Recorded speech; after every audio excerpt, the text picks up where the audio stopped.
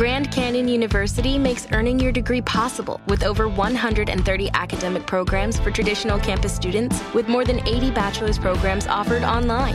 GCU provides you with the personal support you need, from complimentary unofficial transcript evaluations within 24 business hours to scholarships, academic support, and your GCU graduation team, led by your own university counselor. Find your purpose at GCU. Private, Christian, affordable. Visit gcu.edu. Hi, I'm Michael Rappaport. And I'm Kibi Rappaport. And together we're hosting Rappaport's Reality Podcast. We have a passion for reality TV, and we're inviting you into our living room. We're dissecting the drama, and we're giving praise to the single greatest form of entertainment on television today. That is right. Reality TV is the greatest form of entertainment on television today. Listen to Rappaport's Reality with me, Kibi Rappaport. And me, Michael Rappaport, on the iHeartRadio app, Apple Podcast, or wherever you get your podcast. More Than a Movie is back with Season 2. I'm your host, Alex Fumero. And each week, I'm going to talk to the people behind your favorite movies. From The Godfather, Andy Garcia. He has the smarts of Vito, the temper of Sonny, the warmth of Fredo, and the coldness of Michael. To the legend behind La Bamba, Lou Diamond Phillips. When I walked in, I didn't think I had a shot at Richie because John Stamos' picture was already up on the wall. Listen to More Than a Movie on the iHeartRadio app, Apple Podcasts, or wherever you get your podcasts. Welcome to today's edition of the Rush Limbaugh Show podcast. Man, I don't believe it, but here it is. We've reached the end of yet another busy broadcast week. It is Friday. You know what that means, folks. Live from the Southern Command in sunny South Florida, it's Open Line Friday. Yes, sirree. Open Line Friday. Now, it differs from the other days of the week in that you can pretty much bring up anything. It doesn't have to be something we're talking about at the moment. It doesn't have to be something that I particularly care about. Now, we don't open. You just can't start telling lies. You can't start telling anecdotal stuff that doesn't make any sense. Don't think it permits you to do that. You can just go way outside the normal boundaries on Friday. If you got questions about stuff, like if you'd like to go work at the Washington Redskins right now and you want a tip on how to get a job there, this is the place to call. For example. Anyway, it's great to be with you. It's great to have you here. The telephone number, if you want to be on the program, is 800-282-2882. And the email address, lrushbo@eibnet.us. Just a reminder, I will be here on Monday and probably not the remainder of next week. I'll be shooting to get back on Friday. But it is what we call treatment week next week. Every 3 weeks, these happen, and next week is treatment week. And so I'll be here on Monday, and we have some guest hosts on Tuesday, Wednesday, Thursday, and a guest host standing by on Friday. But try to get here Friday, but you never know. It all depends on the side effects, if there are any, to the latest treatment. Last time, the side effects lasted a day or two, and I was expecting 10 days based on historical precedents, but because I was figuring, you add treatment on top of treatment, that you're adding toxicity on top of toxicity. The stuff doesn't dissipate immediately. I mean, it's a 3-week interval, but it doesn't go away after 3 weeks. So we were expecting that it'd be, whereas it was a week before that, we were expecting 10 days, and it was just 2 days. It's great news. So we don't know what it's going to be this next time. You never do. It's day to day. So the target will be next Friday to get back. Folks, have you seen all of the hubbub over a couple of Republican governors, like the South Dakota governor, Kristi Noem, who really is a huge success story? And, of course, the Georgia governor, Brian Kemp. They have resisted calls to issue statewide mask mandates.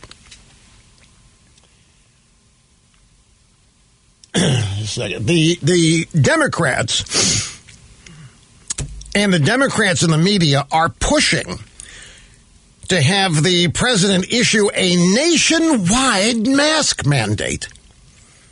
Never mind that there's never been such a thing before. Never mind that it would probably be unconstitutional. And never mind that it might actually be harmful. it might actually be counterproductive to have a national mandate on wearing masks. Of course, in much of this COVID-19 stuff, we kind of left the Constitution behind sometime back in the middle of March. Dianne Feinstein, senator from California, she's going to propose an amendment that would withhold coronavirus aid to states that don't have a mask mandate. And I'm trying to remember, was there ever a law? Let's go back to AIDS. Mr. Snerdley, help me. Was there ever a law that mandated that gay people wear condoms during AIDS? Why not? I mean, the condom is the equivalent of the mask back then. It would have been too intrusive? Wait a minute. Did you mean to use that word? The condom would be too intrusive? You mean too discriminatory? Well, intrusive on their civil rights. I thought intrusive on a bodily orifice is what you were talking about. Okay, thanks for clarifying that. No, seriously. I know I'm going to get in a lot of trouble for this, but back during the AIDS, and it was a genuine crisis, and it affected, without exception, the gay male population.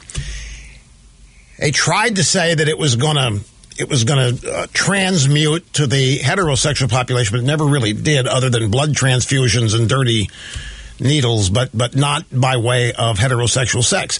So if there had been a mandate that every gay individual wear a condom, it would have been the same as this proposed national mask mandate. It would have been laughed at back in the 80s. It would have been totally opposed, and it's a ridiculous idea. But Dianne Feinstein is going to propose an amendment that would withhold coronavirus aid to states that do not have such a mask mandate. Remember that Feinstein was one of the Democrats who had a cow when Trump said that he would withhold federal aid from cities and states that sheltered criminal, illegal aliens in their sanctuary cities.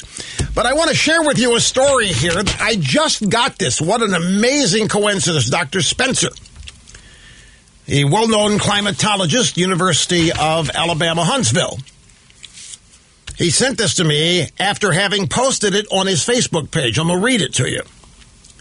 A COVID-19 story and the dangers of politicizing a virus. Dr. Spencer says, I just asked a friend in a major American city who owns a successful medical testing business. I just asked him his opinion about masks. He's on the advisory board to one of the top hospitals in the country. You'd recognize the name. He is an expert in immunology. He is an expert in epidemiology and a couple other medical ologies. His wife is an ER nurse. That'd be emergency room for those of you. Well, I get you and Rio Linda know what ER is. You practically live there. They both believe. Little humor there. They both believe, both the doctor here and his ER nurse believe, that the public wearing masks is probably doing more harm than good because cloth masks are being reused. They're being laid down on unsanitary surfaces and recycling bacteria from the wearer. And you know this is happening. You know, people are improvising and making their own coverings. Some of them are not using strictly medical masks. They're using bandana type things. And they want to look like little Steven Van Zandt. Or they want to look like some biker or whatever. So people are out there making up their own masks out of non-medical equipment. But that wasn't the main point the guy wanted to make. He told the story of a friend whose wife recently got very sick with COVID-like symptoms and was admitted to a very good hospital in the city. She was told that she had COVID-19 by 3 top medical professionals. Her husband, the famed doctor, called my friend to say that her health was failing. She was not expected to live. My friend told him to insist that she be tested for other illnesses, that everybody's got a COVID-19 bias, even in hospitals. Make sure, he was told, that you test her for other things, and they did. And you know what? They found out she had Legionnaire's disease. She did not have COVID-19. Legionnaire's is bacterial. It is not a virus. She was treated for Legionnaire's disease and released a day or so later. A day or so earlier, she was pronounced, for all intents and purposes, dead with COVID-19. All because of this bias toward chalking everybody up with COVID-19. And how did she get Legionnaire's disease? Mask. You know, these things can trap bacteria. Medical professionals are not even supposed to wear these things all day. You're supposed to take them off when you have a chance to, right? You're not supposed to be wearing these things all day long. You don't have to put one on when you're in the car driving around, only when you get out of the car. The Dr. Buddy also related that he has personally known more people who commit suicide in recent months that have had COVID-19. So Dr. Spencer here says that COVID mania is causing harm. Following the science means making rational decisions. When the government pays hospital extra money for having COVID patients, you can bet that every illness is suddenly going to look more like COVID than before the financial incentive existed. Hey, undeniable. It's unfortunate. It's very sad. But if there is money to be made, this is how climate change gets expanded and extended. You corrupt every scientist in it by giving them money. Give them money for coming to certain decisions and going public with their opinions on climate change. You pay them to do so, and you're going to corrupt them. And it's happening now with COVID-19. And isn't it amazing? The story we had out of Florida, we've had it earlier this week, that 300 Florida testing sites had somehow managed to report 100% positivity during COVID-19 tests. And that story is where? It's buried. It's gone. It didn't appear anywhere other than here and elsewhere in so-called conservative media. It's the story of the day when it hit. COVID-19 testing centers, 300 of them, were reporting 100% positivity. That's a scandal. It's been buried.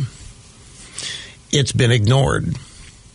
Can't find any evidence of it around. It didn't survive much beyond Fox 35 Orlando, who did the original reporting on it. So this stuff is going to continue. The effort is to portray Trump as incompetent, uncaring, has no compassion, doesn't care what happens to people with COVID-19. All Trump wants is to get himself reelected. But everything here is about getting rid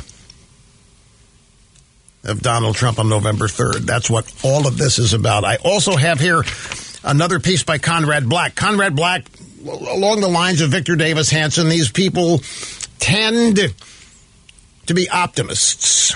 They tend to look at the current zeitgeist, the spirit of the times, and they are able to see through them and to wade through all the negativism and ignore it.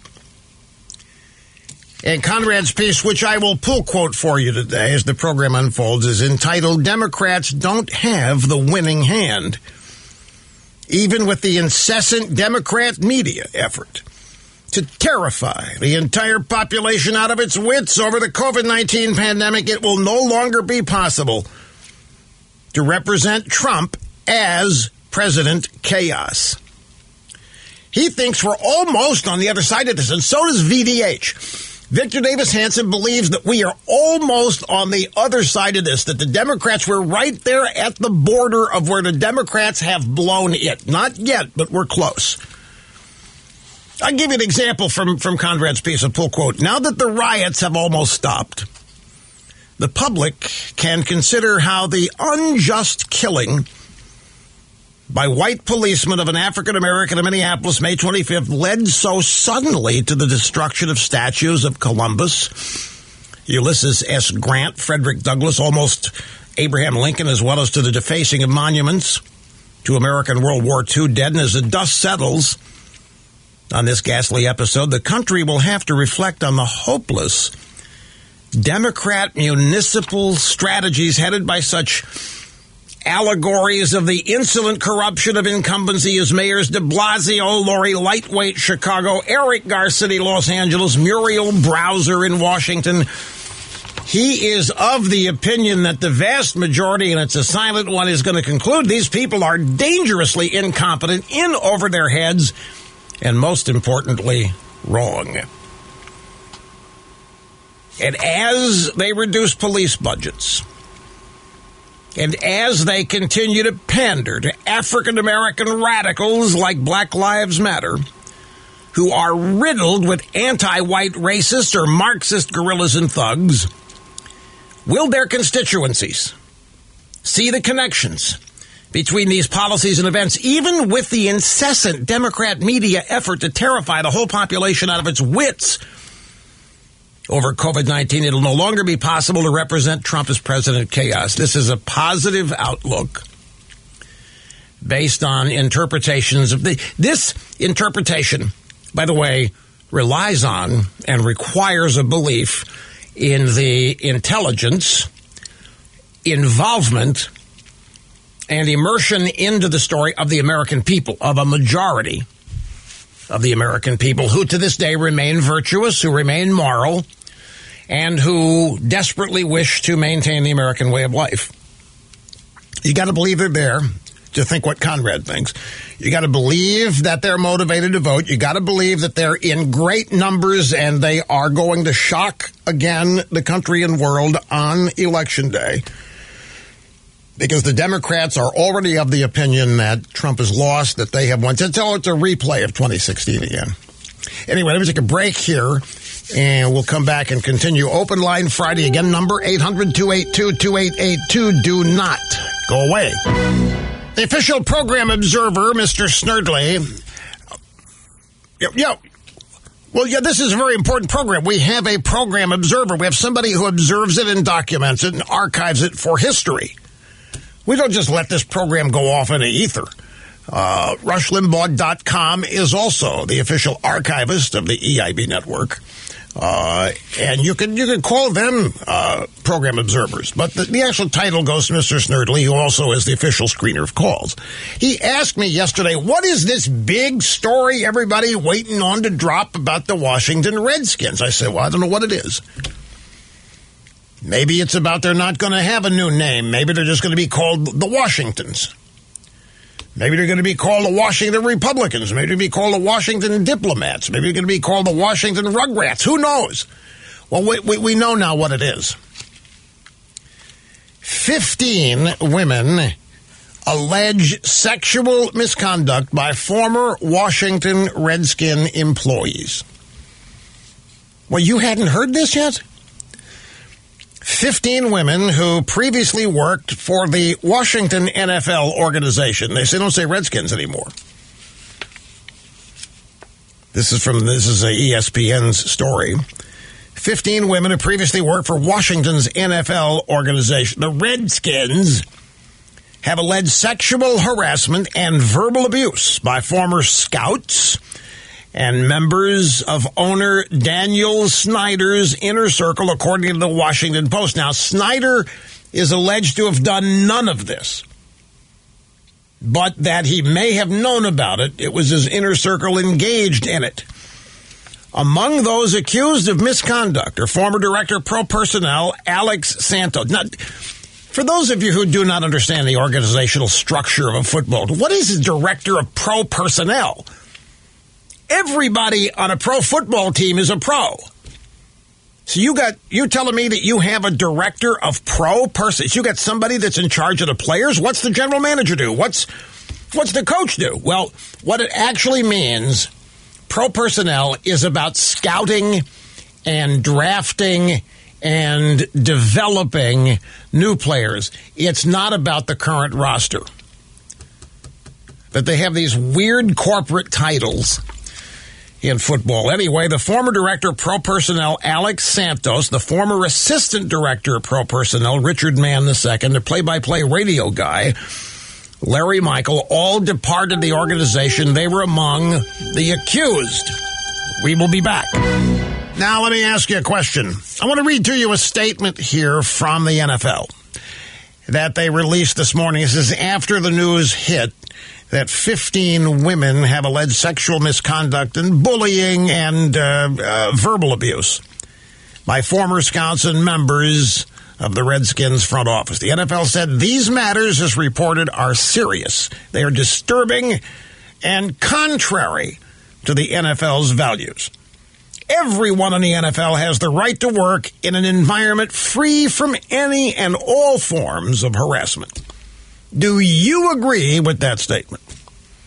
That everyone has the right to work in an environment free from any kind and all forms of harassment. Do Democrats believe that?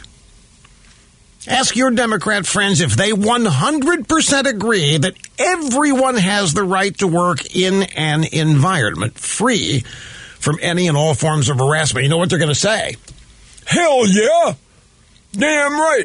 Everybody has a right, everybody has constitutional right to not be harassed and to work free of all forms of harassment. Damn right.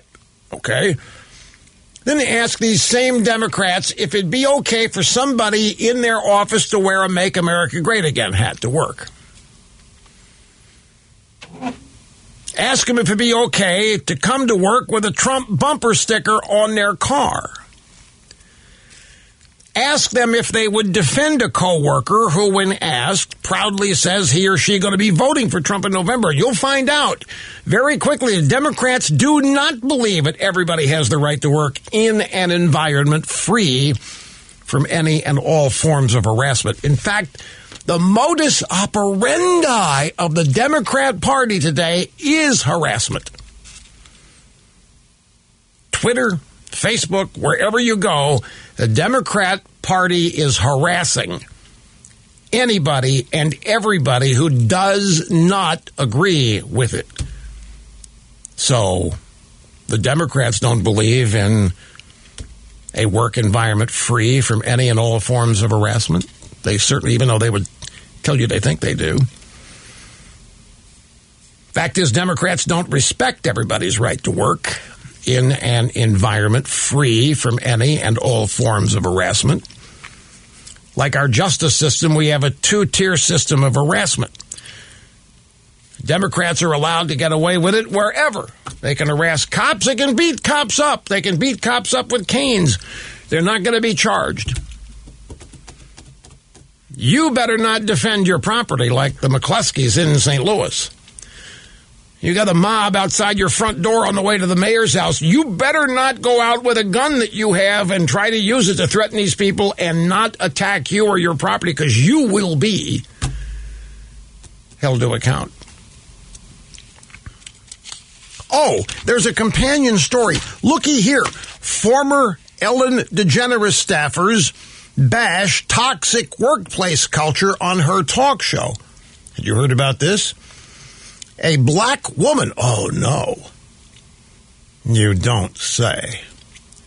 A black woman working on the Ellen DeGeneres show said she repeatedly dealt with racist comments and microaggressions in yet another damning story relating to Ellen DeGeneres, the alleged comedian. The former employee was among 11 mostly former staffers who detailed horror stories from the toxic work environment at the Ellen DeGeneres show in a BuzzFeed article yesterday, pulling the curtain back on the cheery comedic host. Now, you probably have heard or seen people say that Daniel Snyder must sell his team due to all of this harassment and the charges brought to light by the Washington Post. They say that Snyder, he may not have been the subject of the complaints, he may not have been one of the perps, but he's responsible and he should sell a team. So I read this story about Ellen DeGeneres. I thought, this is no different than the bombshell story about the Washington Redskins, except the Ellen DeGeneres story is not presented as a bombshell at all. Both stories detail toxic work environments, and the DeGeneres show, particularly for African-American workers. One story is about a white guy who owns an NFL franchise. Sexual harassment is alleged. The other concerns a white woman who owns a television show in Hollywood. Racism is alleged. Think these two situations be viewed by the fake news media as the same or different? Ha! We know the answer. By the way, Fox 35 in Orlando is back. These people ought to be in the running to win Pulitzers. This is this morning. It's last night. Fox 35 WOFL TV. During a report about a guy who died in a motorcycle accident being added to the COVID-19 death statistics. Here's the Orange County, Florida health officer, Dr. Raul Pino. He died in a motorcycle accident. I mean, it's 100. It's not make any difference if it's 99. But the validity that the fact that the individual didn't die from COVID-19, died in a crash. But you can actually argue that it could have been the COVID-19 that caused him to crash. So I don't know the conclusion of that one. Were you able to understand Dr. Raul Pino there? Dr. Raul Pino said he died in a motorcycle accident. I mean, it's 100. No, it doesn't make any difference if it's a 99. But the validity that the fact that the individual did not die from COVID-19, he died in a motorcycle crash. But you can actually argue it could have been COVID-19 that caused him to crash. So I don't know the conclusion. What do you mean it could have been COVID-19 that caused him to crash? Oh, you mean he could have been so upset. He could have been reading about COVID-19 and how bad it is out there and got on his motorcycle so distracted he crashed. Therefore, COVID-19 is the reason. The point is that Fox 35 Orlando has uncovered and revealed another example. This is a one-off of fraudulent claims, people dying because of COVID-19. Let me get started on the phones. Always try to get started early in the first hour on Open Line Friday. This is Daniel in Pensacola, Florida. Welcome, sir. I'm glad you called. You're up first today. Hey, Rush. How you doing? Just fine, sir. Thank you. Awesome. You've been eating your veggies, right? Anyway, are you still there? Yeah, I'm here. I'm doing other things. I'm listening while you talk. Okay, awesome. Yeah, I was calling because I'm planning on voting for Biden this next upcoming election. My coworkers are Trump supporters. They say that I should be voting for Trump. Anyway, they said I should give you a call and you so you can convince me otherwise. Did you vote for Trump in 2016? I did not, no. You did not. So you're not actually a Trump supporter abandoning him. Did you vote for Hillary in 2016? I did, yes, sir. So is it safe to say you're a Democrat? No wrong answer. Don't misunderstand the tone of my voice. I'm just trying to learn a little bit about you before I give you my advice. I see. I would not say that necessarily. I actually am registered Republican. I was raised Republican and stuff like that. But I just sort of been changing, I guess, over the last several years. Okay. So why do you want to vote for Biden? And actually, are you voting for Biden or are you fed up with Trump, just voting against Trump? Yeah, see, it's more like that. It's more like I'm not a big fan of Trump's personality, of his demeanor, the way he talks to people, that kind of thing, and mostly that. So more like I'm voting against Trump, yes. All right. Well, we can't actually then put you in the loss column since you didn't vote for Trump in 2016. You haven't ever voted for him. Here's what I would say. Do you have how old are you? Do you mind telling me that? I'm 27. You're 27. Okay, so you're a millennial. Do you have, and again, don't misunderstand the tone of these questions. I'm not asking anything in an accusatory way, okay? I'm just generally trying to learn things. Do you have any desire that the United States of America remain the country that it was founded to be? Do you appreciate the Constitution, the Bill of Rights, the individual liberties and freedom enshrined in the Constitution, that the Constitution limits what government can do in terms of infringing individual liberty and freedom? Do you hope that America goes on and on and on and survives? I'm going to go with yes, sir. Okay, well, that's good, because I'm going to tell you honestly, and you probably are going to find it hard to believe because it's going to sound extreme to you, but if the Democrat Party, as it's currently constituted, wins the election, and isn't Biden, somebody besides Biden is actually going to be president. Biden's just a placeholder. He's got some mental deficiencies due to age that he's a front man for we don't know who, really. But if they win, you can take a look at the rioting in the streets and the defunding of police and the attempt to take guns out of the hands of law-abiding people. And that's going to be the country you will have empowered. The Democrat Party today has been taken over by Marxists and radical leftists who want to do away with the whole concept of individual liberty and freedom. They're not interested in debating you about it. They don't care what you think or anybody else that disagrees with them. They're going to force their way, even though they are a minority, they're going to force their ways on everybody using the intimidation you see. And the Democrats are going to help this happen by defunding police department. Preserving the American way of life is what this election's all about. If the Democrats win, that's finished. So you mentioned that you think Biden's mental health is deteriorating. Do you think that candidates should be required to take some sort of mental test or something? No, I think this is up. See, this is why you have a functioning press. If we had a genuine journalism-oriented media, the American people would know this about Biden. But because the media is the Democrat Party, and the media today, the national media, is the Washington Press Corps particularly, is devoted to advancing a Democrat Party agenda, the people that only watch ABC, CBS, NBC, blah, blah, have no idea of Biden's mental deficiencies. They're not reported on. They're not discussed. Examples of them are not aired. So whatever percentage of people that only get their news from the networks, the New York Times, Washington Post, don't even know. Normally, a functioning media would be reporting the truth about both candidates. But in this case, they're devoted to one thing, destroying Donald Trump. And it sounds like in your mind it's working on you. You might be right. Did you support Bernie, by the way? Did you have any in the primaries? Were you a Bernie Sanders guy by any chance? I'm not against him. I would say for me it didn't matter. It's more like, my mind's just vote blue, that kind of thing. It wasn't like Bernie or Biden thing. It was, either one would have been, I would consider suitable. Daniel, you're 27 years old, and that's relatively young.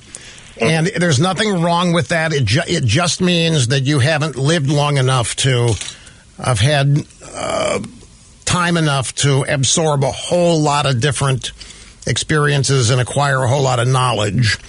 And again, it's just a function of age, but I have no reason to lie to you. It does me no good. If I lie, you find out I've lied, it just discredits me. I'm just telling you that if the Democrat Party, as it's currently constituted, as it's currently campaigning, if it wins, you can kiss goodbye what you think and what you like about the United States. And I'm not exaggerating a bit here. That's what this election is all about, preserving the American way of life. And it's not just the Democrats and Republicans and their 4-year campaign battles and, Democrats win some and the Republicans win some and they trade power. That's not what this is. There's a genuine fear if the Democrats win in November that it'll be the last time that the Republicans will never, ever win again for a host of reasons. which would be horrible and for the country and horrible for everybody. Don't take my word for this. Actually take some time to look into, you want to vote for Biden, forget him. Take a look at what he stands for, what the agenda he's pushing is. It's the most radical left agenda that we've had. Educate yourself on this. Don't take my word for it. You got plenty of time to do it. You got till November 3rd to do this. But don't do this on the basis of personalities. Do not vote against Trump because you don't like the way he talks or tweets. It's about so much more than that, and you owe it to yourself to learn. We'll be back after this. Welcome back to Open Line Friday. Rush Limbaugh having more fun than a human being, of which I am a prominent one, should be allowed to have. Okay, so we've got this major story. The Washington Redskins, 15 women claim sexual harassment, verbal abuse, and unkind, unfair working environment. Where have we heard this before? Oh, yeah.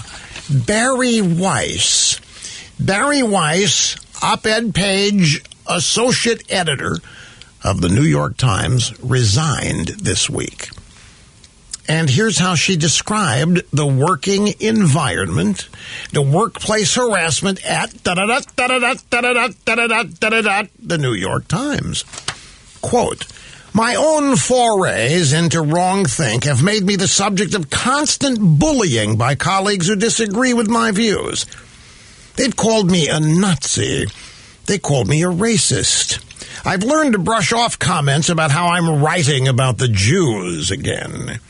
Several colleagues perceived to be friendly with me were badgered by other co-workers. My work and my character are openly demeaned on company-wide Slack channels where masthead editors regularly weigh in. There, some co-workers insist that I need to be rooted out of this company. It's to be truly inclusive one. Insist I need to be rooted out if this company is to be truly inclusive. So she needs to be tossed out. While others post axe emojis next to my name. Still other New York Times employees publicly smear me as a liar and a bigot on Twitter, with no fear that harassing me will be met with appropriate action. They never are. There are terms for all of this: unlawful discrimination, hostile work environment, constructive discharge. So they've got this gigantic story in the Washington Post on how horrible it is to work at the Washington Redskins. And the story of Barry Weiss didn't last more than a day, about the hostile work environment, the discrimination, the bigotry, and the racism at the New York Times. Isn't it amazing how the Times gets a pass, no concern, but they can't wait to dump on the Redskins and Daniel Snyder. Okay, folks, sit tight, be patient. We have Open Line Friday officially underway. The first hour is in the can, on the way over to Limbaugh Broadcast Museum, and we'll be back el quico and pick up on hour 2 before you know it. The views expressed by the host on this program documented to be almost always right 99.8% of the time. That's the latest opinion audit from the Sullivan Group. In addition to that, the latest model runs projecting the audience on this program are now saying that by the end of this month, we could be exceeding 60 million daily listeners. Live from the Southern Command in sunny South Florida, it's Open Line Friday! And this is one of our favorite days of the week because you never know what we're going to get. The program's just not as tightly screened. Like that 27-year-old guy going to vote for Biden. He did not vote for Trump in 2016. He's going to vote for Biden. His friend said, no, you got to call Rush and have Rush talk to you about this. So we did. And I don't know if I got through, but I gave it a shot. But I made it a point not to wag my finger and not to belittle his choice, but to tell him flat out what's at stake. And folks, this is the thing. You know, I think a lot of language over the past 15 to 20 years has dulled the senses. In that, it's been said of the last 8 presidential elections, and it's the most important election in the history of the country, or it's the most important election of our lifetimes. And they're saying it about this one. But, you know, it may actually be true about this one, but because it's been said about all previous elections, a lot of people tune that out. Remember, folks, not everybody is as immersed in all of this as we are. I mean, you've seen, what's that stupid show, Tiger King? You think those people spend any time at all thinking about this stuff? Ha! Are you kidding me? And then have you seen, also on Netflix, I forget the title of this thing, but the 2 series of episodes on Stephen Avery and murder in Wisconsin. You think those people are paying serious attention to what's going on in Washington and politics? You've seen Duck Dynasty. I mean, any number of programs that give you blatant evidence that even if they are paying attention, it ain't good. But yet, we're out there saying this is the most important election of our lifetimes. This one probably is. And the reason that I say this, and I'd have to double check my history on this. And the reason I say that is a lot of people make the mistake of assuming that things that are happening in their lifetimes are happening for the first time, that they've never happened. This just happens to be a psychological quirk of humanity. Everybody believes, for example, that the times they are living in are the worst they've ever been, or in some cases, the best. A lot of people think that things happening in their lifetimes have never, ever happened before. That's actually not possible. There isn't anything happening today that hasn't happened in one way or another in the past. But I'm trying to think, have we actually had one of the 2 major political parties running on a Marxist communist agenda? Now, I know the communists have launched presidential candidates, but they've been in the fringe Communist Party USA, we know, of 15 or 20 votes. And I know that other fringe groups have managed to get people on ballots for the Senate and maybe even the presidency in a few states. So the idea that we've had communist candidates before is not new. We have. We've had Marxist candidates before. The difference is they were perceived as jokes. They didn't have a prayer of winning. But now that's all out the window. Today, this election does in fact feature a Marxist communist agenda. It is the agenda of Bernie Sanders. That's the deal. Bernie Sanders goes away, stops contesting for the nomination, gives it to Biden, but his agenda is adopted for the campaign. And it's based on the fact that the Democrats believe that Twitter is America, that Twitter is a majority of the thinking of this country. So we've never, I don't think, I'll have to check, but I don't think we've ever had a presidential election where one of the major contending parties has as its objective to overthrow the Constitution of the United States and to rebuild America into something it was never founded to be. That's what's at stake in this election. It isn't about Donald Trump and his personality and his tweeting. It isn't about Joe Biden and his 47 years in Washington. It's about who's really behind Joe Biden. Joe Biden is a placeholder.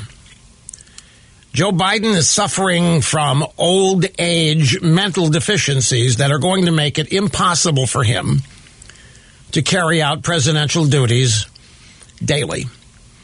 Now, he'll appear to be president, but he's not going to be. Whoever it is behind Biden is anonymous. They're running, but not running. They're campaigning, but not campaigning. They don't have to raise any money. They don't have to tell you who they are. They don't have to say what their agenda is.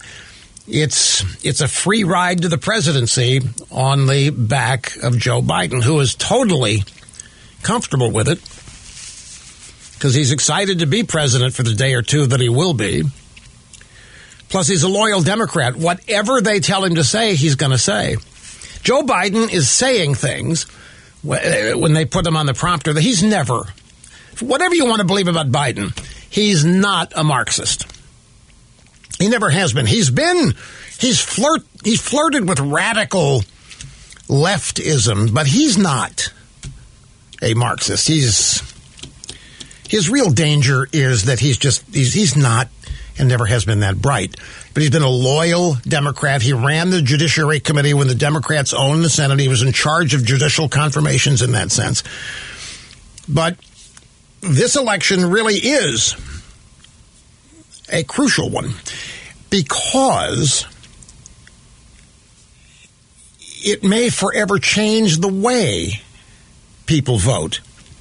Not just because of COVID-19, but because the Democrat Party does not want to have to run for election year after year after year. I've warned you about this. If you're the Democrat Party, if you're the American left, if you're the Marxist, if you're a known minority, and you have no interest in debating anybody, you're not interested in persuading anybody, it's a waste of time. You're not seeking approval for what you believe in. You're not seeking support for what you believe in, not intellectually. You believe in forcing and being able to force your beliefs and your policies on people via intimidation and fear-mongering. You don't want to have to debate anybody. It's beneath you. You don't want to have to win hearts and minds because that's not how you govern. You govern by force. You govern by overpowering opposition. You delegitimize your opposition. They don't even exist. Well, if that's your mindset, then what's the one thing standing in your way? Every 2 to 4 years is elections.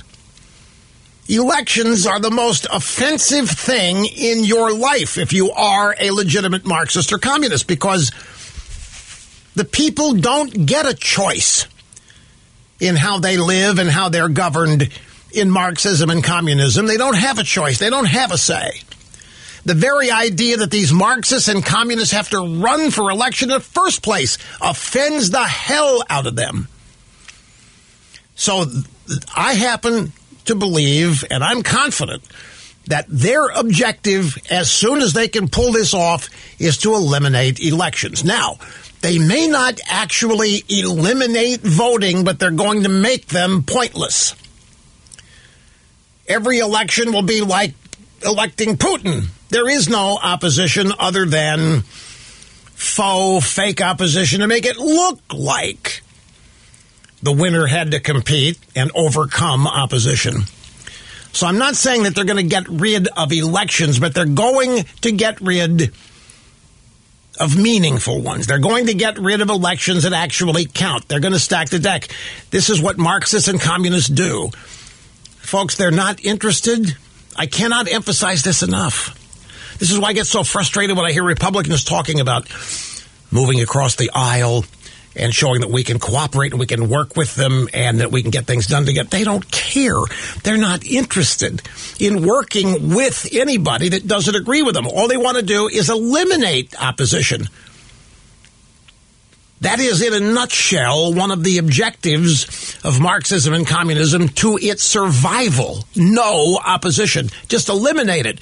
It's beneath them to have to debate. It's beneath them to have to battle for people's hearts and minds, because what the people think and want is irrelevant in Marxism and communism. There is all kinds of racism and sexism and bigotry. There is lack of civil liberties. Marxism and communism, first thing that happens, people's freedom is taken from them. If they refuse to have it taken from them, they're sent to re-education camps, or whatever they would be called here. These are things that we actually face. And I'm not even having to theorize. This is what's on the streets of America's blue cities, in America's blue states. This is who's marching. Defund the police department? Are you kidding me? Get rid of the police department? Look at what's happening in these places that Democrats run with no opposition. You wouldn't want to live there. In fact, folks, I'll present something else to you. I have said to you that what is really scary about America in 2020 is there isn't one thing that unites the people of this country, not a single thing. In World War II, for example, there was, and that was defending the country from attack. Whatever our political differences were put aside. All came together in the name of the flag, in the name of the country, in the name of defeating fascism, Nazism, the Japanese. What is the one thing that unites the people of this country today? There isn't anything. There isn't any overlap of commonality. So the real question is, or a real question, how can we go on this way? How can we continue to have a country that's united when it isn't? We are not right now the United States of America. We are in name only. If you think as I do, what do you have in common with the people running New York City? What do you have in common with that Mayor Portland? What do you have in common with any of these people that you're afraid to be who you are in front of? And we've had people call this week. I'm afraid to let them know I'm a Trump supporter. I'm afraid to let them know. You're afraid of the people you disagree with. You don't want them to know who you are. So don't tell me that we have things in common. Don't tell me that there's things about which we can all come together and rally as one America, because the circumstance doesn't exist. So how do we exist as a united country? We don't. Now, I don't think there's going to be a civil war with declared military-type hostilities as there was in the 1860s. But I can see secession coming. I don't know when. I can see California and New York and the northern half of Illinois splitting up. That would be fun in terms of imagining it, because you know what would happen if that ever did happen? They wouldn't be able to support themselves. They would become welfare states. They become autocratic tyrannies. Where would they get what they need? They'd have to get it from the other part of the country that goes to work every day and produces. Anyway, that's for way down the line. I'm just telling you, this election really does feature aspects and consequences that we haven't faced before. Now, some might say that if Hillary had won in 2016, we'd be in the same circumstance. And that, Michael Anton wrote a great piece called The Flight 93 Election that explained what the 2016 election was all about, and I agreed with it wholeheartedly. The never-Trumpers despised Anton. They went out with long knives for the guy. But it was a brilliant, brilliant piece. Flight 93, of course, the hijacked terrorist plane that crashed in Pennsylvania, in a field in western Pennsylvania, because the passengers took over to save the target, which was Washington, somewhere in Washington. So you could arguably say that if Hillary had won in 2016, it'd have been over. America as we know it. And I don't think there's much doubt of that. Look, we wouldn't know half of what we know about the coup, because there wouldn't have been a coup, because it would have worked. The coup would have succeeded. Hillary would have been elected. The coup was run also during the campaign, don't forget. We'd have never gotten to the bottom of it. Now we'll be 4 years later, and name for me a Republican candidate out there that you can see getting behind as much as you can Trump. Name a Republican candidate that's going to have 96 98% loyal support among voters as Trump has. I don't know that Republican exists. I could go on with this, but I have to take a break here. It's obscene profit timeout time, so be with us till we get back. Don't go anywhere. Here's Leanne in Land O'Lakes, Florida. Welcome to the Rush Limbaugh program on Friday. Great to have you, Leanne. Hi. Hey, Rush. Thanks for having me on. You bet. I work for a large corporation. There's like over 40,000 employees, and over the last month or so, we've gotten like 10 to 12 emails about how racist America is, how we have to be aware of our unconscious bias. Whoa. From who? From the CEO of our company and from VPs of the company. You have got to know. I know that the American CEO class has gone radical left in the last 10 years or so. I know that's been happening, but this is really bad. And how they stand with Black Lives Matter. They want us to read the 1619 Project. You've got to be kidding! That's a fraudulent, made up New York Times bogus thing. Yeah, white fragility. Beverly D'Angelo or whatever it is? Yeah, it's on one of the books to read. Yeah, well, that's the thing I read yesterday, the supposed take on white culture that's so destructive to the country. You're having to read all of this? The CEO is suggesting you do all of this? Yeah, resources for everyone to read. And there's a list here. It goes on and on. When are you supposed to do this? In your off hours? I mean, they just want us to educate ourselves. Because, of our unconscious bias and now they're raising. Do you think your CEO knows that Black Lives Matter is a Marxist communist organization, not civil rights? I don't know how they can't know, but they want to raise like $5 million. Oh, wait a minute. Hang on a minute. Oh, whoa. Hey, Leanne, hang on. We're coming right back to you. I just have to note, I'm looking at Fox, and they're just going overboard on this Redskin story. They can't drop it. It's all they're talking about. And, of course, everybody's already forgotten about the abuse, the harassment, the anti-Semitism in the New York Times newsroom that Barry Weiss resigned over. She quit.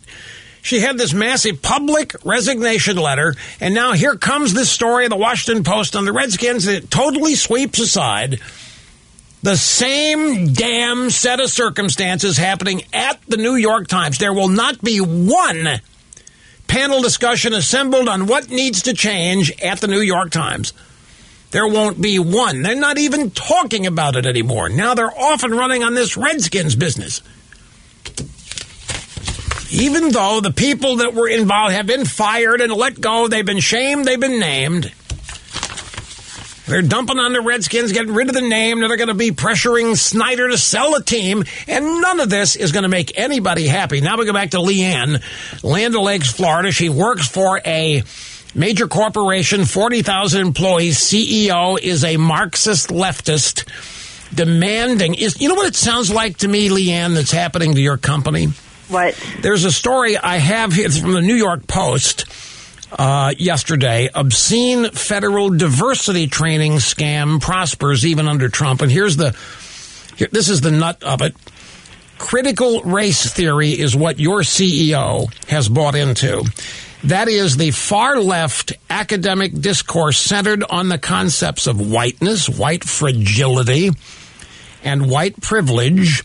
It is coursing through the federal government now. Last month, a private diversity consulting firm conducted a training titled Difficult Conversations About Race in Troubling Times for several federal agencies. The training called on white employees at Treasury, the Federal Reserve, the Federal Deposit Insurance Corporation, the Consumer Financial Protection Bureau, the National Credit Union Administration, the Office of the Comptroller, to pledge allegiance to critical race theory amid the George Floyd tragedy. So it sounds like exactly what's happening at the federal government in the bureau, even with Trump in the White House, is exactly what's happening in your company. And now your CEO wants $5 million pledged by the employees? Well, no, I think the company's going to commit that money. Oh, the company's going to commit the money. I misunderstood. But they also want us to donate it as well. Oh, okay. I'm sure. I thought that's what you meant. So you're having this forced on you every week. Every week. Email after email. So should I stand up? Should I say something? Well, to whom do you want to say something? I don't know. The CEO. Do you have access to the CEO? Does he have a door open policy? Email policy. Email policy. The question. This is the question. Let me ask you: do you like your job? I like my job. Yes. Okay. Now, Leanne, the next question is a very important one. I understand your commitment to what you believe, and therefore your opposition to what your company is engaging in, and more than likely forcing you to be part of. Is this opposition to this? Is this the hill you want to make your stand on? Is this the hill you want to maybe die on? Or do you want to keep your powder dry? Yeah, that's the question I've been wrestling with. Yeah. Keep your powder dry for other opportunities. But, of course, while you wait, this is only going to metastasize and get worse. Yeah, and I'm wondering how many other, large companies are doing this type of thing. A bunch of them. You are not in a bunch of them. This is it's note with this when I call them the CEO class, I mean it. There is a class like an economic or a membership. There's a class of like the political class is elected people. There's a class of CEOs that have gone radical left in some of the major, the biggest corporations in the country. And it's contrary to what everybody thinks. Everybody thinks big business is a bunch of Republicans that are cheating everybody. And it isn't. Big business today is far and away bankrolling the Democrat Party and financing this move to Marxism and communism. So if you're just one person, I wouldn't advise you to take on the CEO here. Right. Well, I just thought you would find it interesting. Just another story. I find it depressing. I find it depressing, and it ticks me off. It's because this election really is crucial. There's only one way we've got even a slight chance stopping this, and it's keeping Trump in the White House, and then keeping Trump motivated, inspired, and focused. If that doesn't happen, all of this stuff your CEO is doing and all the stuff that's happening in the reconcentration camps, the federal government that I just shared with you, it's going to be forced on everybody at some point. Everybody who disagrees, everybody who dares stand up to any of it is going to find out what that's going to cost them. There are people, Leanne, this was the toughest thing because I'm naive and I'm a Pollyanna on occasion. And when I was a kid, I was well educated on the founding of the country, and my family continued the education that I was getting in school. My family is made up of patriots. My family is made up of people who don't just love America, they cherish it. And they always have. And they have fought for it, members of my family. My family, we couldn't get it no matter where the family gathering was. All of us, kids and grandkids, were treated to conversations, discussions, miniature little speeches on the greatness of the country. We grew up. We grew up believing it. We grew up accepting it. We grew up loving it all. And I'll never forget when I first, and I don't remember when it was, and I don't remember how old I was except that I was young, when I first discovered that there are people in this country who hate it. Before I didn't know anything about communism yet. Well, that's not true because the family had told us everything we needed to know about communism. When I was 9 years old, I knew. So but don't remember specifically when it was that I became aware that there are not, and these were not crackpot kooks, these were educated people, literally hated the country. It didn't compute. I didn't understand it. And it was not race-based. These are white people who hated it. I could not intellectually understand it. Not after what I'd been taught, and not after what I'd been exposed to. I asked me, how can anybody think that? When I heard rampant criticism of the unfairness and the other imperfections and deficiencies. And then as I got older and branched out, and I grew up in the Midwest in Missouri, I went to, this is going to really, could be embarrassing, except I don't embarrass easy.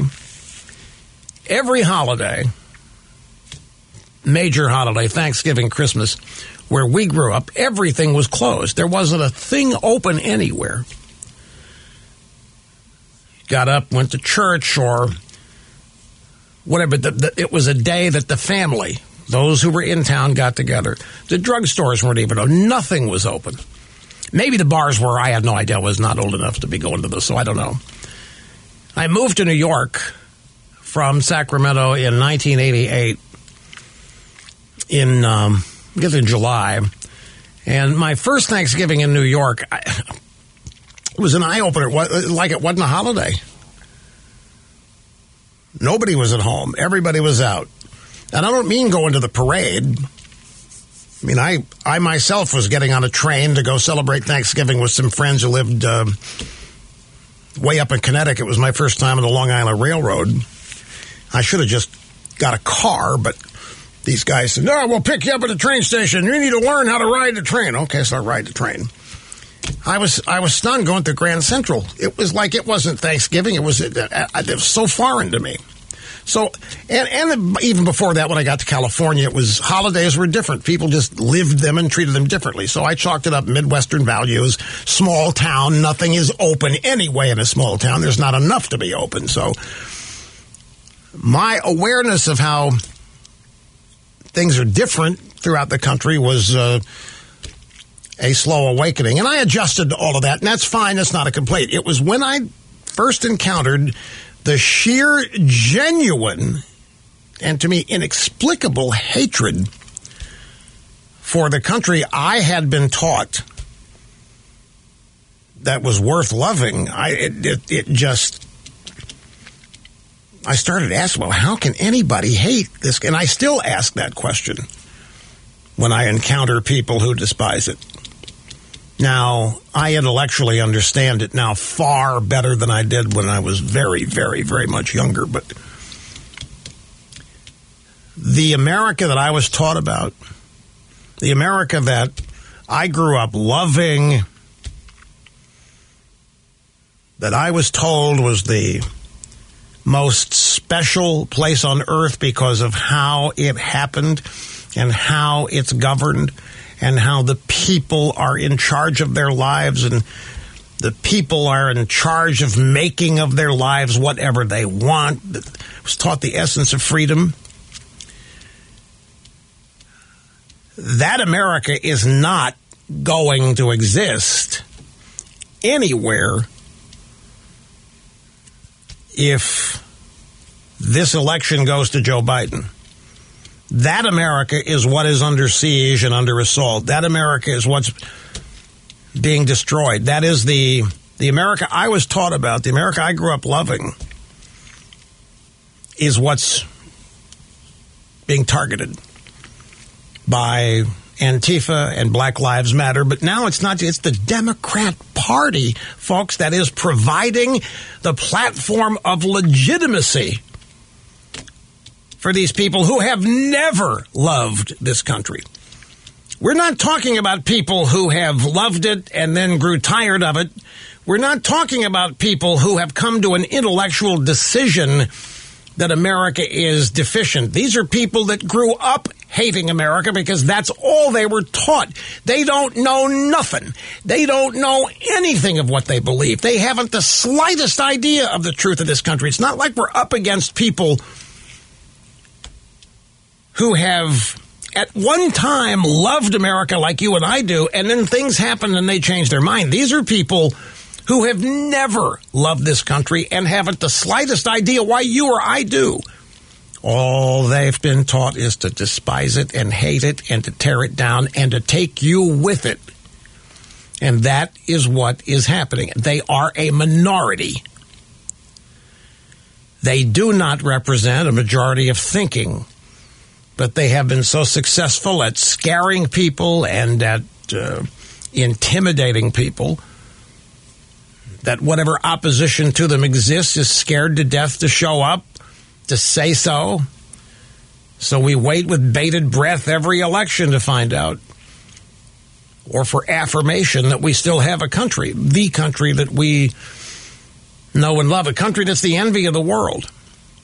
Anyway, again, I've gone over. Ruth Bader Ginsburg has announced she's got cancer again. And I have some comments about that before the program ends. And, of course, back to your phone calls as well. So hang on. Don't go away. Okay, back to the phones and open line Friday. This is Karen in Palisadro, California. Welcome. It's great to have you here. Hi, Russ. Blessings to you and your wife. You are in my daily prayers. I think that it's so important in today's world that we are factually educated, and I've listened to you for years now talk about the Hillsdale online free classes. Oh, yeah. And I finally signed up for one, and I'm just finishing it now. It's the Second World Wars taught by Victor Davis Hanson. Oh, yeah. That is awesomely good. It really is. I love history. I have amazing parents who made sure that they took us all around the country seeing Civil War battlefields and old forts and historical things. You know, I'm 60, they're 91 and 86. And they took me and my 5 siblings doing that, and it was such an amazing way of learning things. And, you know, I try and be that learning person for my grandchildren now. And between the Hillsdale course, which I will sign up for the next one as soon as this one is over, your books have been just remarkable for my grandchildren. I have read them all to them. And in fact, my grandson, who is now 12, it was the book they read as the Pilgrim book. They read it in his 5th grade class, and he was all excited because he'd already read it. So that's great. That is fantastic news to hear. Yes. But you're right about grandparents, because a lot of parents, the parents of millennials, the baby boomers, I'm one of them. Believe me, there are many in my generation who are worthless as nipples on a boar hog. My grandfather was born in the late 1800s. He idolized Abraham Lincoln. Abraham Lincoln died only 30 years before my grandfather was born. My grandfather idolized Abraham Lincoln and then Teddy Roosevelt. Roosevelt, not particularly political party-wise, but because of the way he expanded the country and made us a true superpower with the establishment of the worldwide Navy.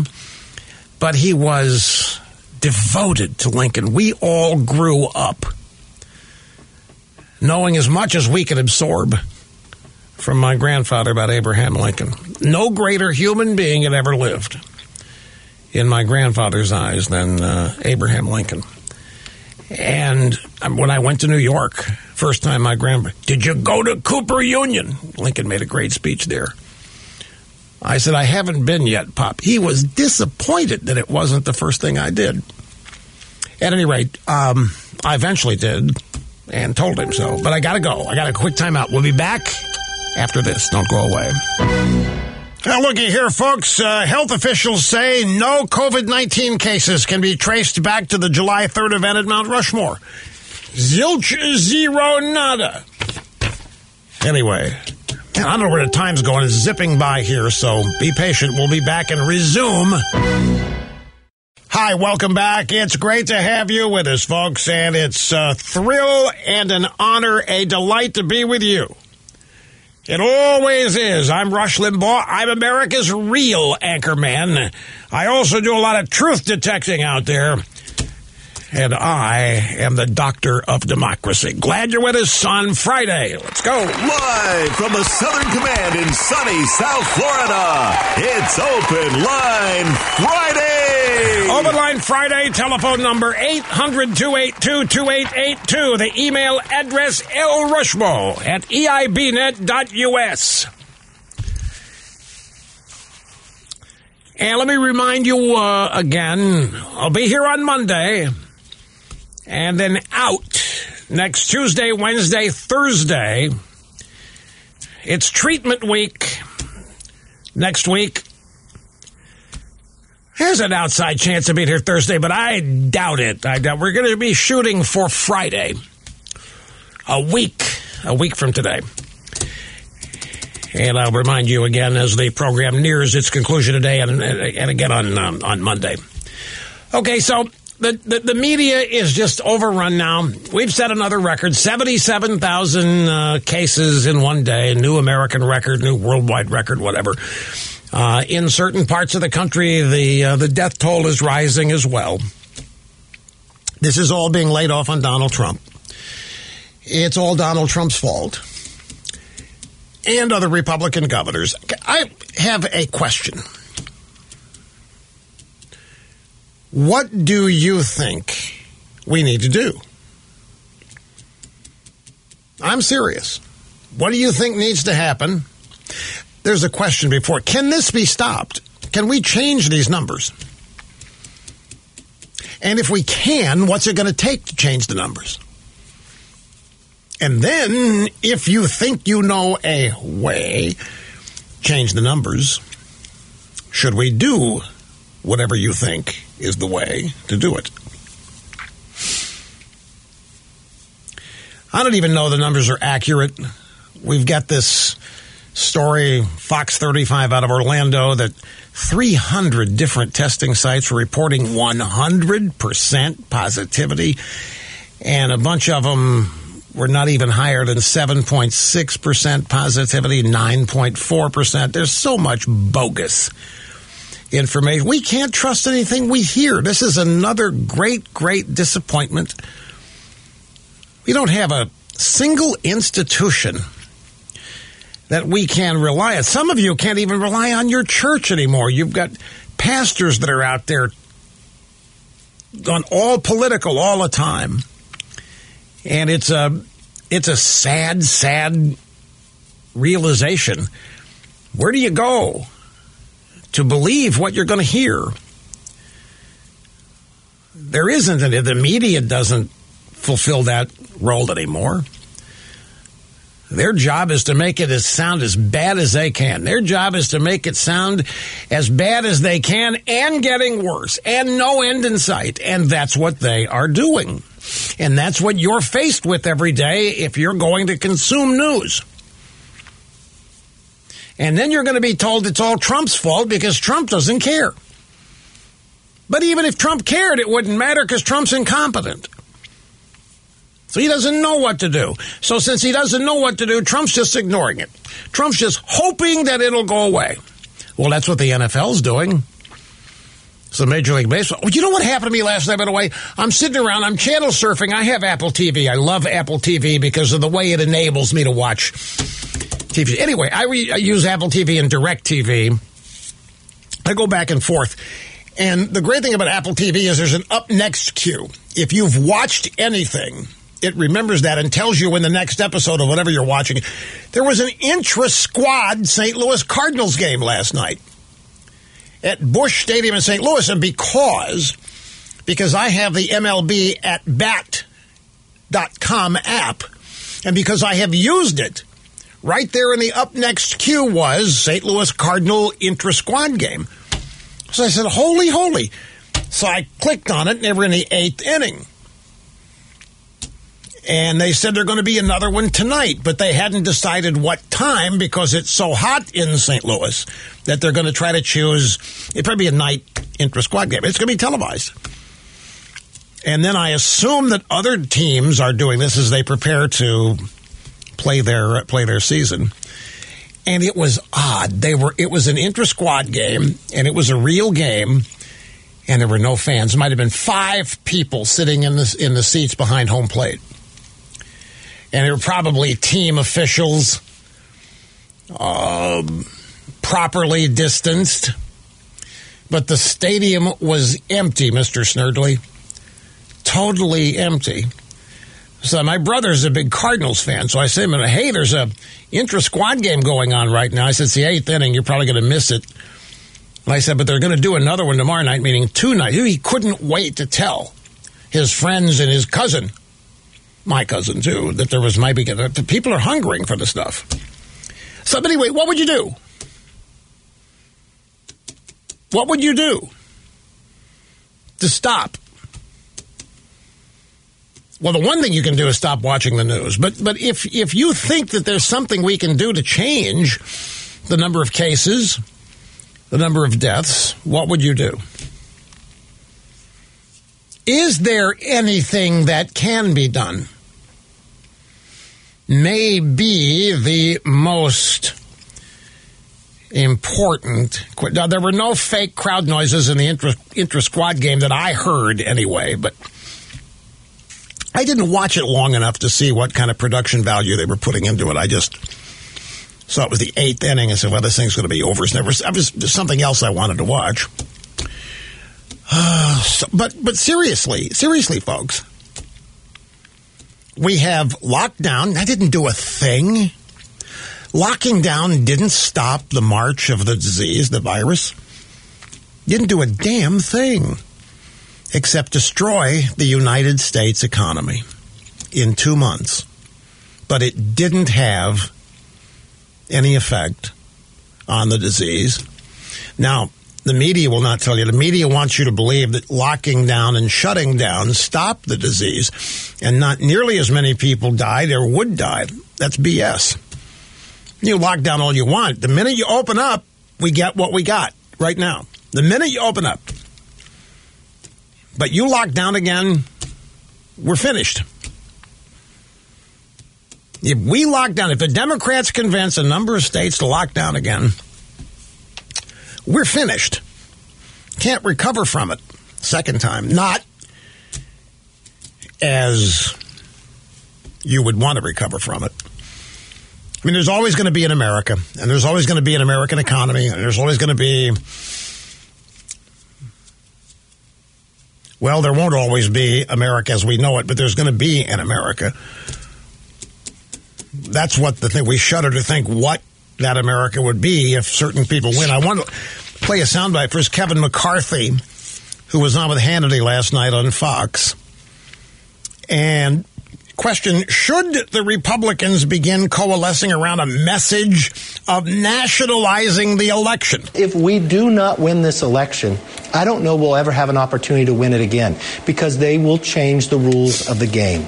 How we vote, they will change. You know, in California, they allow people who are not even citizens to vote in school board races. Do you know in California, they lowered the age to 17? Do you know in California that you could turn your ballot in 17 days after the election? Those are things they're doing right now. That's what they'll go across the country.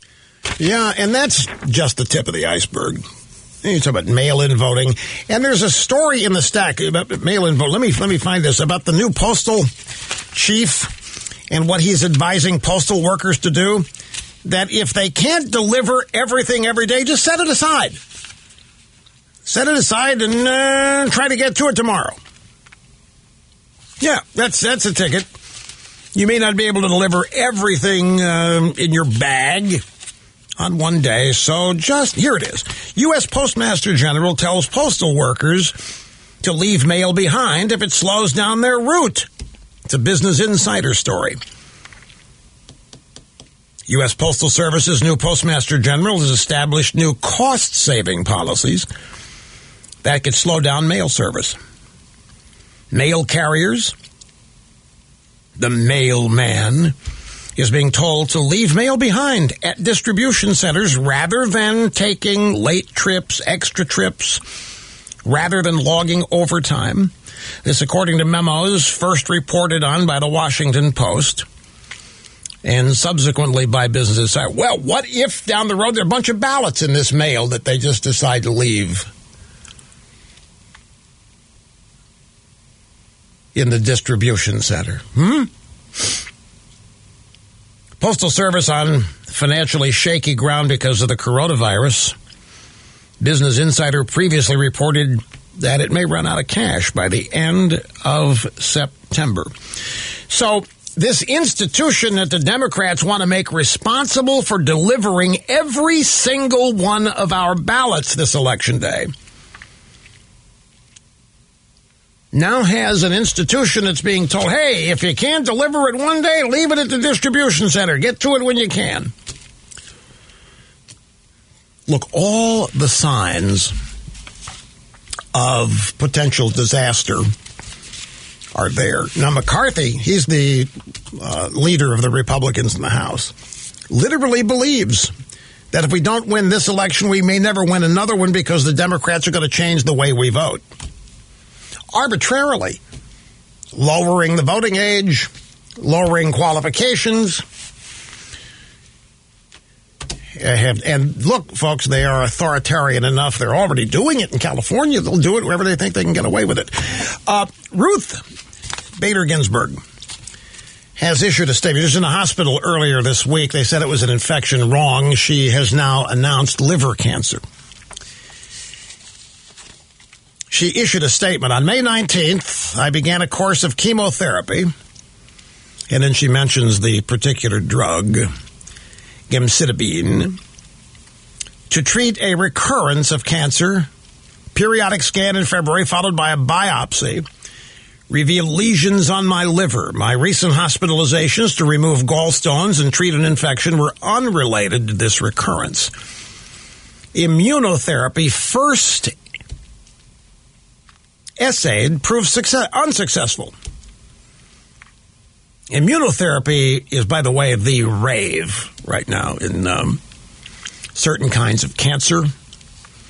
You know what immunotherapy does? If you can imagine, and this is real, I read a part of a book. My friend Professor Hazlett sent it to me. He was fascinated by it.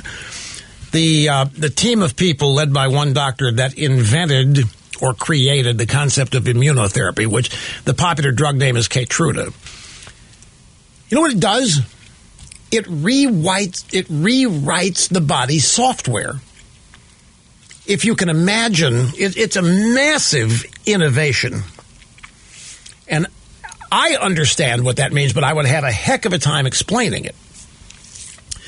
But immunotherapy ramps up your immune system to attack specific things like cancer cells and leave everything else alone. Chemotherapy, for the most part, kills everything. Good cells, bad cells, and you live with getting sick as it kills good stuff because it's also killing, if it's working, the cancer cells as well. Immunotherapy leaves the healthy stuff alone.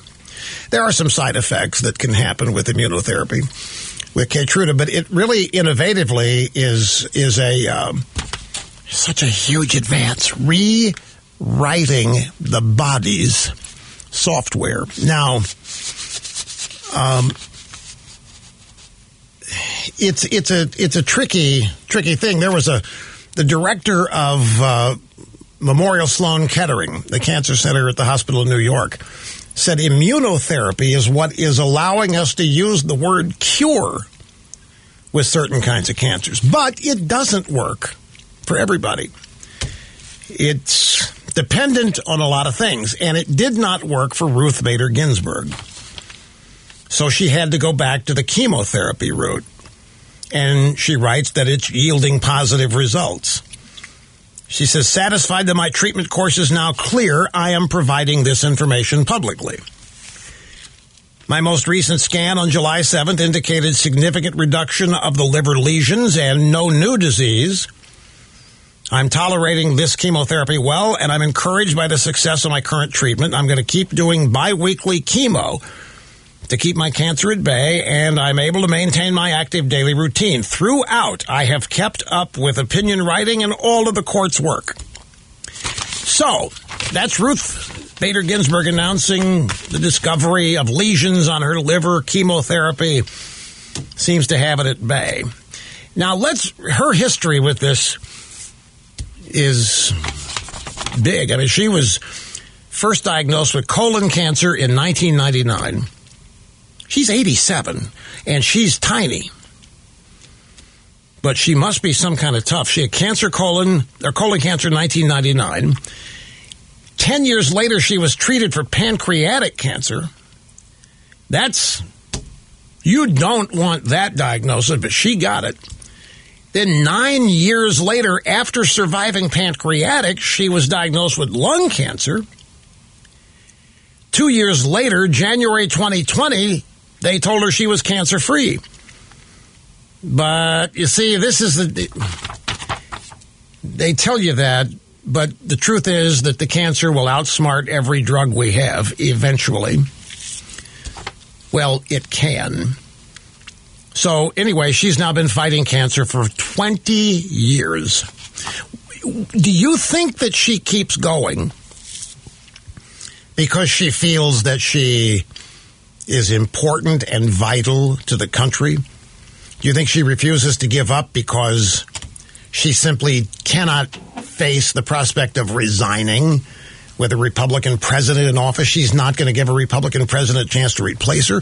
Does she love the job so much that she just doesn't want to do anything else? She doesn't want to quit? She doesn't want to retire? Is it that she just loves the job? That getting out of bed every day, go to work is what sustains her? Is it, as I said, the fact she's not going to let a Republican name her replacement? Whatever, 20 years that she survived. And she's 87, and just no matter, she can't give the job up. It's fascinating to me. I'm sure you can understand why it would be. I have to take a break, and we will continue right after that, so don't go away, folks. Half my brain tied behind my back just to make it fair. Rush Limbaugh, a household name in all four corners of the world. Anybody want to take on my question? What are we going to do? We got 77,000 cases that have reported one day. It is a record. Now the death rate supposedly is catching up with that. What are we going to do? What is there to be done? Anybody have any ideas? Here is Jerry in Milwaukee. I'm glad you waited, sir. You're up next to EIB Network. Hi. Hi, Rush. I want to say this. I don't agree with everything that Black Lives Matter does. I don't agree with all their ideology, the Marxism.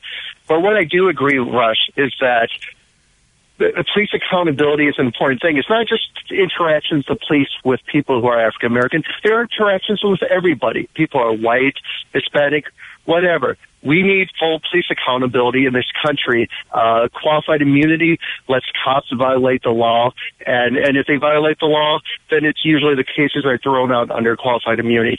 Police unions protect bad cops. There's too many bad cops protected. There's a lot of good cops, a lot of great cops, but bad cops are protected by police unions. So we have a country that's the police should be accountable to us, the American people. You know, that's what we need, and that's what we deserve. You know what? I would love for there to be somebody call me and tell me we need the accountability of the damn United States media. They've been lying to people for 4 years. They're misleading. They're misrepresenting. They're destroying public education, civic knowledge, and there's no accountability for the mainstream media because they've got constitutional protection. There's no accountability for the Democrat Party and the mistakes they're making. The Democrat Party is doing more to harm this country than any number of cops you could parade in front of me. There are so many more destructive agents out there than the cops. The cops aren't paid diddly squat for what they have to deal with now. I understand there's bad actors among the cops, but you're willing to side somewhat with Black Lives Matter, a Marxist, and you even acknowledge they're a Marxist communist organization, but they may have a point on the cops, for crying out loud. This is... All right, audio soundbite time in Portland, Portland, Oregon, KPTV, Eyeball TV News. Portland police officer Jakari Jackson, African-American police officer. Oh, by the way, I kind of went off on the last caller. The guy hit a button. He triggered me. You know, I'm not a total supporter of Black Lives Matter, but there does need to be police accountability. There is police accountability. There's more police accountability than there is media accountability. There's more police accountability than there's Democrat Party accountability. They're defunding the police.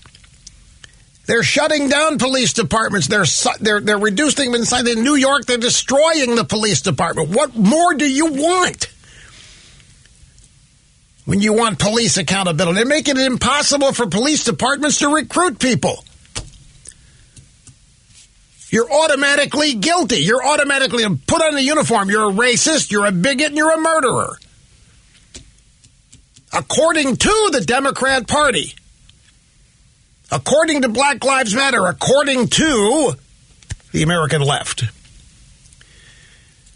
Yeah, okay, police accountability, fine and dandy, but we need accountability in a whole bunch of other institutions as well that people don't seem to be upset about at all. We're not even getting the truth about COVID-19 numbers. The models projecting the death rate and the case rate, they're not right. They haven't ever been right. Where's the outrage? They continue to be used. They continue to be cited. Every time a new modeling outfit puts out new numbers, they're glommed onto like they are gospel. And they haven't been right yet, just like they haven't been right when it comes to projecting climate change or anything else that relies on modeling. If you think the cops need accountability, you're nothing more than a prisoner of your mind, having been exposed to too much mainstream media. You're getting caught up in narratives that you think are really news when they're not. It isn't news. It's the advancement of a particular narrative, which can be reduced to being the Democrat Party agenda. So here's an African-American cop in Portland, where the cops are automatically guilty. Trump is wanting to send people in there to straighten it out. The mayor of Portland is not at all interested in any kind of help. The police officer's name is Jakari Jackson. Here's what he had to say about his experience as an African-American police officer during recent protests in Portland. A lot of times, someone of color, black, Hispanic, Asian, come up to the fence and directly want to talk to me. Hey, what do you think about George Floyd? What do you think about what happened about this? I go up to the fence. Someone white comes up. F the police. Don't talk to him. I got to see folks that really do want change, like the rest of us, that have been impacted by racism. And then I got to see those people get faded out by people that have no idea what racism is all about. Never experienced racism. They don't even know that the tactics that they are using are the same tactics that were used against my people. He's talking about these white millennials, particularly predominantly women, who come up to him and start screaming their lungs out, calling him names. You racist bigot, you pig in a blanket. We're going to fry you, you whatever you. And he says they don't even know what they're talking about. They've just been raised on pure hatred. And they are engaging in the very same kind of activity they claim to be opposing. They're wealthy white women, millennials, running up and calling a black cop a bunch of racist names, and they don't see the irony in that. And he does. He says they don't even know the tactics they are using are the same tactics used by white racists on blacks. And it is kind of fascinating in a way that these holier-than-thou, white, female, affluent, liberal women start shouting all of these horribly rotten racist names at black cops, and including words like traitor and so forth. And they have no idea that they're actually engaging in the same kind of behavior that they ostensibly oppose. Here's Gail. Gail's in Newfield, Maine. You're next on Open Line Friday. Hi. Good afternoon, Rush. First of all, I'm a major Rush fan. I pray for you and Catherine every day. Thank you. Thank you very much. I'm a patriot, and I love our country. And it's the greatest country on earth. And I agree this is the most important election of our lives for everything you've talked about. My question is very, very simple. We have these riots and this looting going on and killing going on in New York, going on in Chicago, going on in Portland, going on in L.A. Our president has offered graciously to go in with whatever force needed to help and straighten out the situation. They always say, no, we've got it covered. Obviously they don't. Is there a legal thing he could do to go in and settle this down? And one of the reasons I'm saying is because it breaks my heart what they're doing to the cities, number one. Number two, he will get blamed for it even though it's in Democratic cities. And I keep hearing these little whispers that he's going to do something. Take over the answer, Rush. I know you'll answer it perfectly. And tell me what you think he's going to do, what he can do, and is it legal? That's it. Well, let's go in reverse. It would be legal if he wants to send in troops. Eisenhower has done it. Previous presidents have done it. They've done it during Brown versus Board of Education. Eisenhower sent the troops in to open the schools in Arkansas when the segregationist senator and leadership of the Senate of the state of Arkansas would not comply with federal law. So yeah, the precedent's there. But here's the problem, Gail, that the president faces. You are aware that ever since Trump took the stroll across Lafayette Park to the church that had been firebombed, he grabbed a bunch of people in the administration and some military people, and they went with him. And when he got to the church, he held up a Bible. And they took pictures. And it was said to be a photo op. The president was said to be insincere, just using everybody that followed him over there. What happened was that a bunch of military people, including the chairman of Chief Joints of Staff, Mark Milley, some other military people, including the Secretary of Defense, said, I resent the president using me this way. I am not political. The military is not political. And we resent being used this way.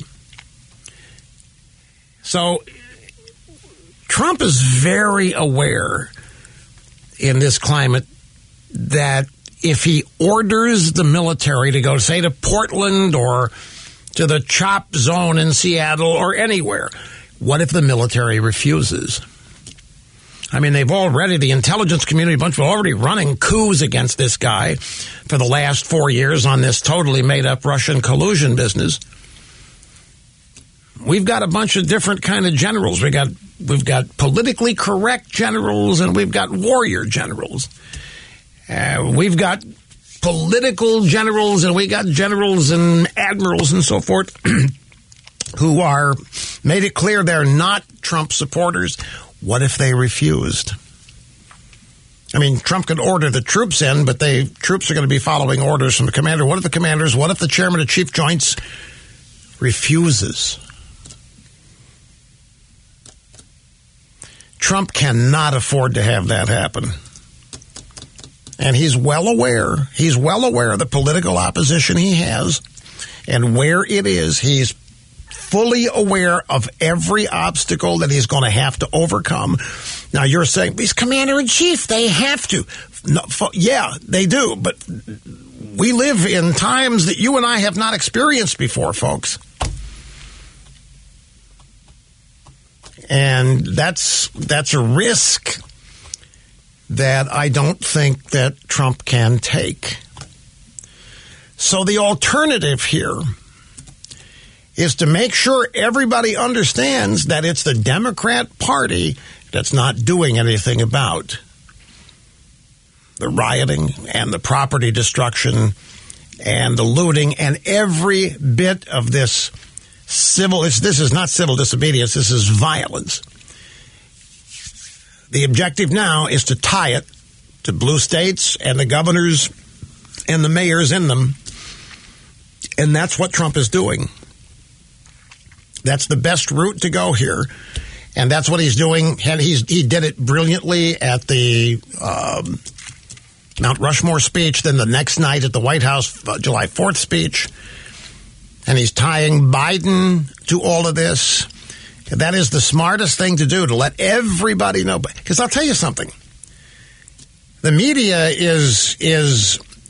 the media have stopped reporting on the rioting. You know, there's riots every night in Portland, but you're not seeing the video. They're not showing you. Not CNN, not PMS, NBC. You have to look for it in local media to find it. But the national media has stopped televising as a routine the nightly disobedience, the riots. So as far as the American people are concerned, the riots may be over. Even Conrad Black's piece today. Conrad Black assumes, because he's not seeing any riots, that the riots are over and that Trump has prevailed. But are the riots over? I think the media has figured out that televising the riots was not hurting Trump. They thought they could damage Trump with this by televising the riots, showing America in chaos. Donald Trump's fault. But instead, the polling they have on it obviously shows that it's the Democrats that run these states and cities that are catching the grief for it, as they should. Trump's got nothing to do with these people rioting. He's the only one talking about trying to stop it. The mayors and the governors in these blue states are talking about how these people have the right to riot. You come up with the CHOP zone or the Chaz zone of Seattle, and this mayor out there calls it a love-in or some such thing. So I don't really know if the riots have stopped.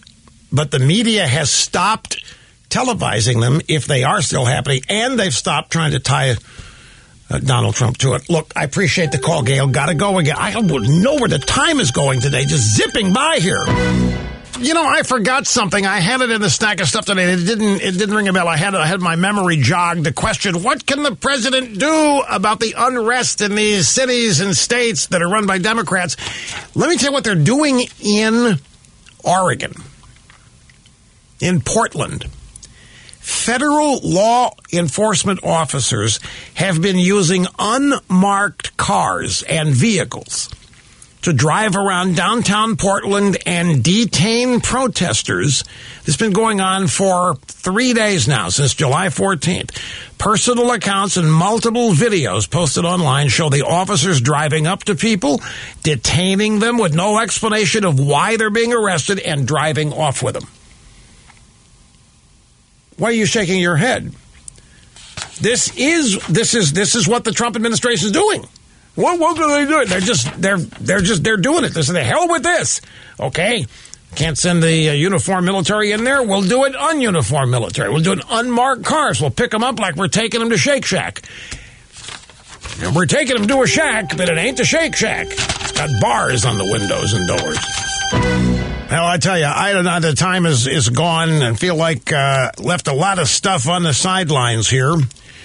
But it was still a very, very comprehensive program. More content here than you'll find in a week's worth of stuff elsewhere in the media. Remain very proud of that. Hope you have a great weekend, folks, as you ward off all of the disinformation that's polluting practically everything we do. And we'll be back here on Monday. See you then. More Than a Movie is back with Season 2. I'm your host, Alex Fumero. And each week, I'm going to talk to the people behind your favorite movies. From The Godfather, Andy Garcia. He has the smarts of Vito, the temper of Sonny, the warmth of Fredo, and the coldness of Michael. To the legend behind La Bamba, Lou Diamond Phillips. When I walked in, I didn't think I had a shot at Richie because John Stamos' picture was already up on the wall. Listen to More Than a Movie on the iHeartRadio app, Apple Podcasts, or wherever you get your podcasts. Hi, I'm Michael Rappaport. And I'm Kibi Rappaport. And together we're hosting Rappaport's Reality Podcast. We have a passion for reality TV, and we're inviting you into our living room. We're dissecting the drama, and we're giving praise to the single greatest form of entertainment on television today. That is right. Reality TV is the greatest form of entertainment on television today. Listen to Rappaport's Reality with me, Kibi Rappaport. And me, Michael Rappaport, on the iHeartRadio app, Apple Podcast, or wherever you get your podcast. Hey, I'm Jay Shetty, and I'm the host of the On Purpose podcast. This week, I talked to Orlando Bloom in a rare interview where we went deep into how to get comfortable with fear and how to change the guilt and shame thought pattern. People say, what are you afraid of, right? I'm afraid of fear because it's like I want to confront anything in my life that feels challenging on those levels. Listen to On Purpose with Jay Shetty on the iHeartRadio app, Apple Podcast, or wherever you get your podcasts.